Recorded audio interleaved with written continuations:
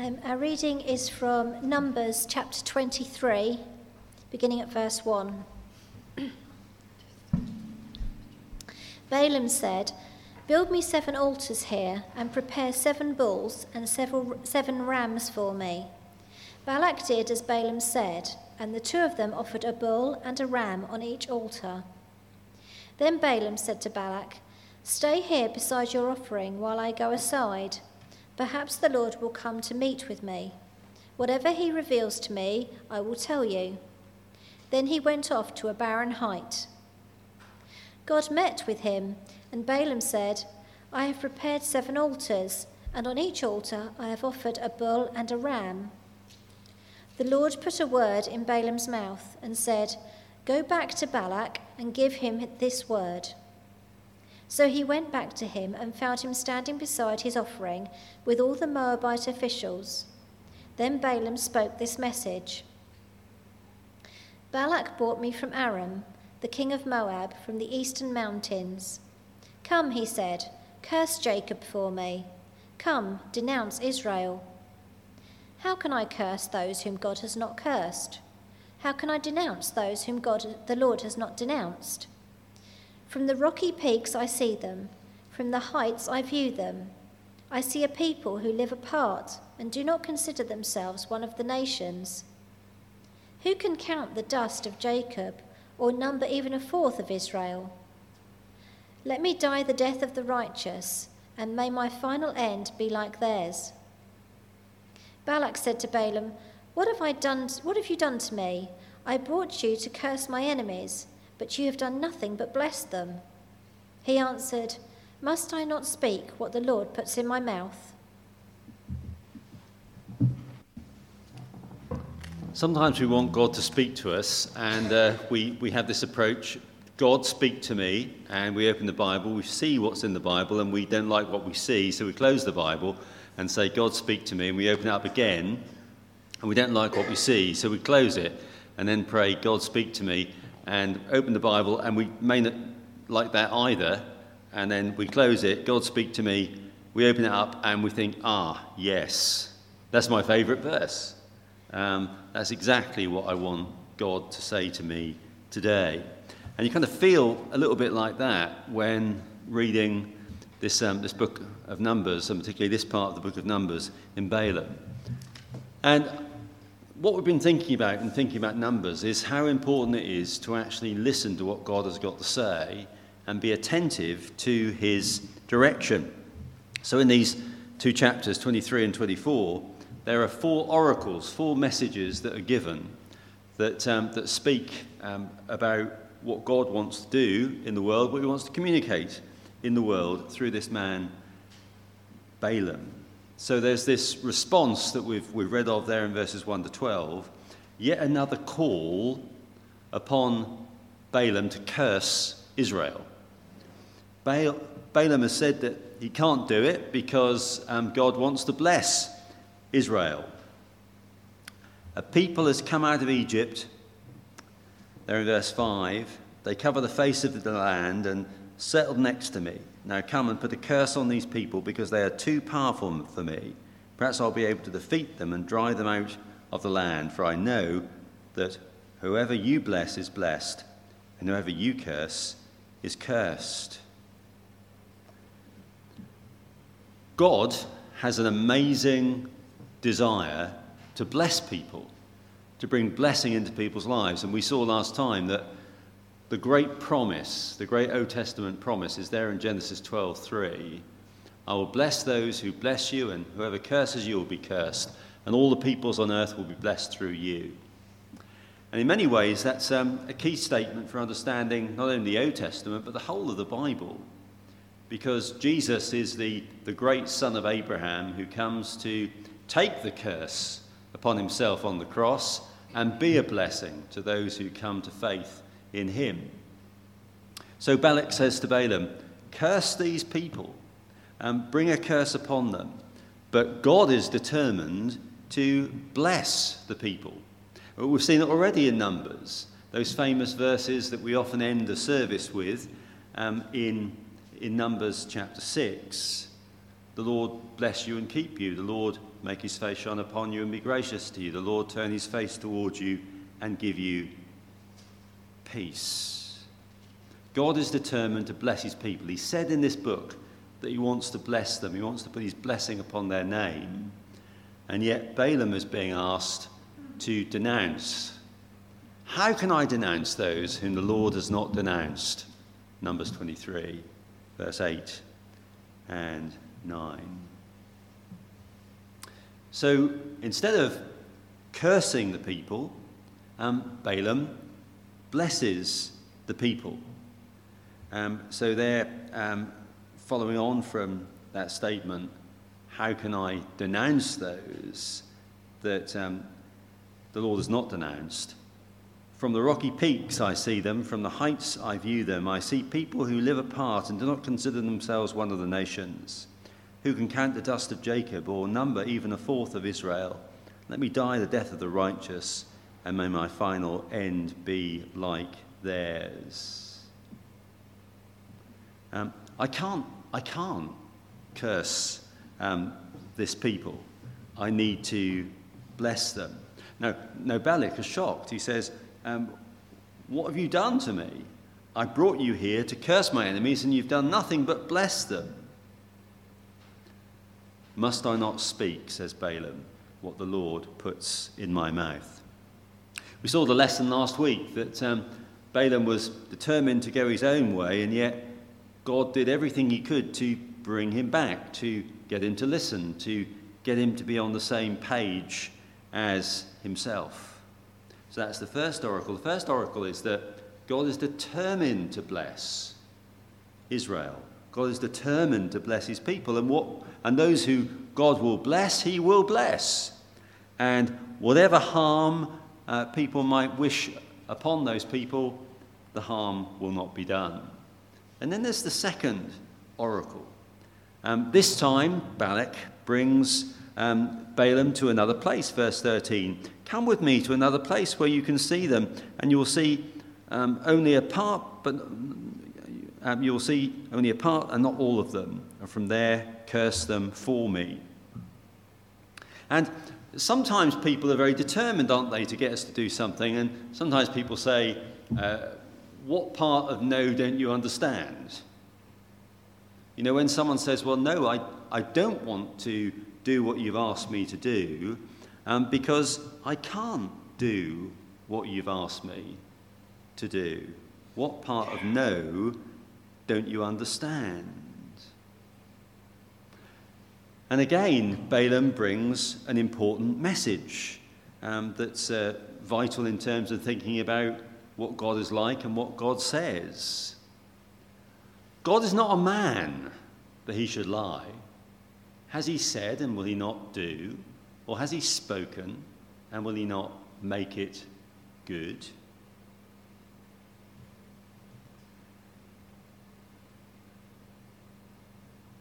God is not a liar. So Balaam's message here is God has spoken the truth, and I have no alternative but to speak the truth too. I can't say that which is false. I've received a command to bless. We read the verse 20. He is blessed and I cannot change it. No misfortune is seen in Jacob, no misery observed in Israel. The Lord their God is with them. The shout of the king is among them. The Lord their God is with them. The shout of the king is among them. Not only are they not to be cursed, but they are to experience a profound blessing, the presence of the Lord God with them, the shout of the king amongst them. So, Balak's response there in verse 25 is neither curse them at all or bless them at all. Let's come to some kind of compromise. I want you to curse them, you want to bless them. Do neither. Don't curse them and don't bless them. Just leave them in a state of limbo, of neutrality. And again, Balaam says, did I not tell you I must do whatever the Lord says. God can't be manipulated. He can't be manipulated by pressure. Some people think that if you ask the same question sufficiently much, that then people will change their minds. There were some people who were great supporters of remaining in the EU, who thought that if you kept asking the question, shall we leave, shall we leave, shall we leave, or shall we stay, shall we leave, shall we stay, you might get a different answer. You might get the answer you actually wanted. But usually when you keep asking the same question, you will often get the same answer. And that's the case here. Balaam keeps being asked the question, and yet he keeps repeating that he needs to say what God wants him to say. Well, Balak takes the approach, well, maybe we're third time lucky. A little bit like the devil when he was tempting Jesus. In fact, this tempting of Balak, taking Balaam to another place, is rather like the story of Jesus being tempted in the wilderness. The devil taking Jesus and his imagination to different scenarios and places. A different place, a different vantage point, maybe to soften him up and make him more disposed towards complying with his temptations. So he's taken to another place. But something amazing happens here. In our reading, we're told that Balaam had a word put in his mouth. But here, at the beginning of chapter 23, we're told that the Spirit of God came upon him. There in verse 1. Now, when Balaam saw that it pleased the Lord to bless Israel, he did not resort to sorcery as at other times, but turned his face towards the desert. When Balaam looked out and saw Israel encamped tribe by tribe, the Spirit of God came upon him, and he uttered his oracle. Now, you get the impression that Balaam is a gun for hire. He's a prophet who will speak for those who will pay him the money. And of course, there are always in the history of religion people who are simply in it for the money. They're doing it because they're being paid to do it. He who pays the piper chooses the tune. But here we see that Balaam is moved from another place. The Holy Spirit is working in Balaam's life and moving him to prophesy. And the message is that God wants to bless the people. So there in verse 5, how beautiful are your tents, Jacob, your dwelling places, Israel. Like valleys they spread out, like gardens beside the river. And then he says, like a lion they crouch and lie down, like a lioness. Who dares to rouse them? May those who bless you be blessed, and those who curse you be cursed. Balak has said they're just a herd of oxen. But Balaam sees something else. He sees a lion and lionesses. We said that prophets are people who see. And when we listen to what God wants to say to us, and when we seek to hear him communicate to us, sometimes we see things that are not immediately obvious. So, Balaam is told that these are just a flock of oxen, a herd of oxen. But he sees these people as lions and lionesses, strong and majestic and dignified.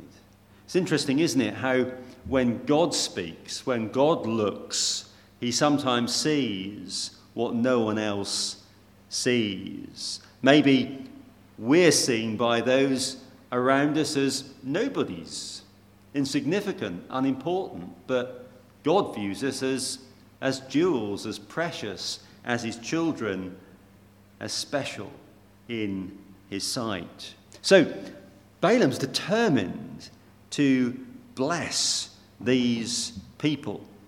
But Balak says, no, this is not what I want at all, there in verse 10. But Balak's anger burned against Balaam. He struck his hands together and said to him, I summoned you to curse my enemies, but you have blessed them these 3 times. Now leave at once and go home. I said I would reward you handsomely, but the Lord has kept you from being rewarded." Balaam answered Balak, "Did not I tell you the messengers you sent me? Even if Balak gave me his palace filled with silver and gold, I wouldn't do anything of my own accord, good or bad, to go beyond the command of the Lord. And I must say, only what the Lord says. Now, I'm going back to my people. But come, let me warn you of what this people will do to your people in days to come." No, this is not what I intended. I don't know if you've ever been in those embarrassing situations where you've asked someone to say a few words and you expect them to say something, but they've said the exact opposite. You thought they were going to come and support you. You thought they were going to speak on your behalf, but in fact they've spoken and done the very opposite. No, this is not what I had in mind. And then there's this fourth oracle of Balaam, where not only does he say that he's going to bless the people of Israel, but he is also saying that there is embedded in this people a promise of such amazing magnitude that we can't help but wonder at what has gone. I need to say what God wants me to say. A star will come out of Jacob, a scepter will arise out of Israel. And it's set in these words. Then he spoke the message, chapter 24, verse 15. The prophecy of Balaam, son of Beor, prophecy of one whose eye sees clearly, prophecy of one who hears the words of God, who has knowledge from the Most High, who sees a vision from the Almighty, who falls prostrate and whose eyes are opened. I see him, but not now. I behold him, but not near.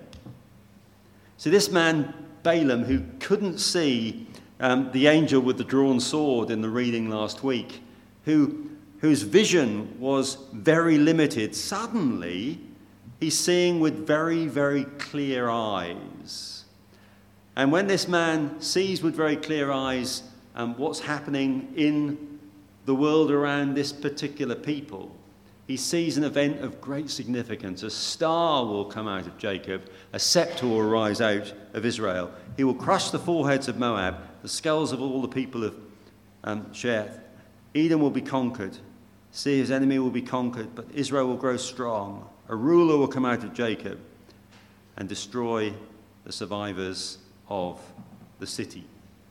In the New Testament, this kind of image of the star arising, the morning star, the light that arises, is very much associated with the coming of the Lord Jesus Christ.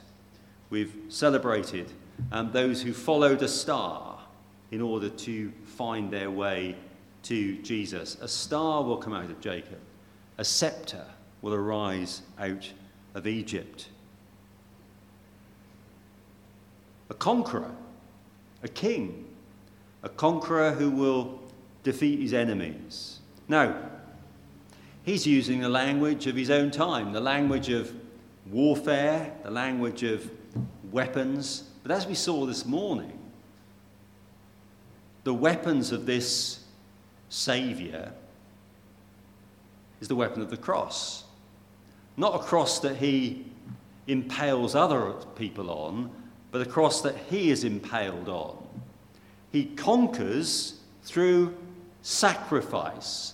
A star will come out of Jacob, a scepter will rise out of Israel, and this star, this light of the world that will shine into our world, dispels the darkness, not by violence, but by absorbing the violence of men and bearing the wrath of God. I see him, but not now. I behold him, but not near. A star will come out of Jacob. A scepter will arise out of Israel. There is a sense in Balaam's mind that there is the delay. This is not something that's going to happen immediately. And of course, we know it didn't. Some centuries passed until a light dawned on our dark world. So Balaam, what a strange character he is. difficult to decide whether he's good or bad. Difficult to decide whether he's faithful or unfaithful. He seems reluctant, and certainly the story as it unfolds in Numbers suggests that he was certainly someone with very mixed motives, certainly someone who was very unreliable. And yet, he spoke better than he knew. Sometimes God puts gifts into people's lives, not because they're great people, but because he is a great God. We saw last week he spoke through the ass, and now he speaks through the owner of the ass, Balaam. A star will come out of Jacob, a scepter will rise out of Israel. No, I can't curse this people, says Balaam. I need to bless them, because out of this people will come blessing for all the nations. Then Balaam returned home, and Balak went his own way. Ultimately, the story of Balaam reminds us that God's word will be communicated. God's word will stand. And all opponents of God's word will ultimately have to give up and surrender. Let God be true and every man a liar. What an unusual story Balaam's story is. God will speak, that God will bless, that God will not lie, but what he says he will do, what he promises, he will accomplish. God is good. And for us as a church at Lancing Tab, as we think about these future days, we want a word from God. We want a direction from God that is his mind. We don't want to simply have our own way, do our own thing. We want to listen and know that he is speaking to us. And I think the whole of the book of Numbers seems to suggest to us that we need to be unusually attentive if we are to listen to what God wants for us. We will never hear God's voice if we're only listening to our own. We'll never hear God's voice if we're only listening to the intimidating voice of the world. Finally, Balaam listened and saw, and he sees the light dawning upon him.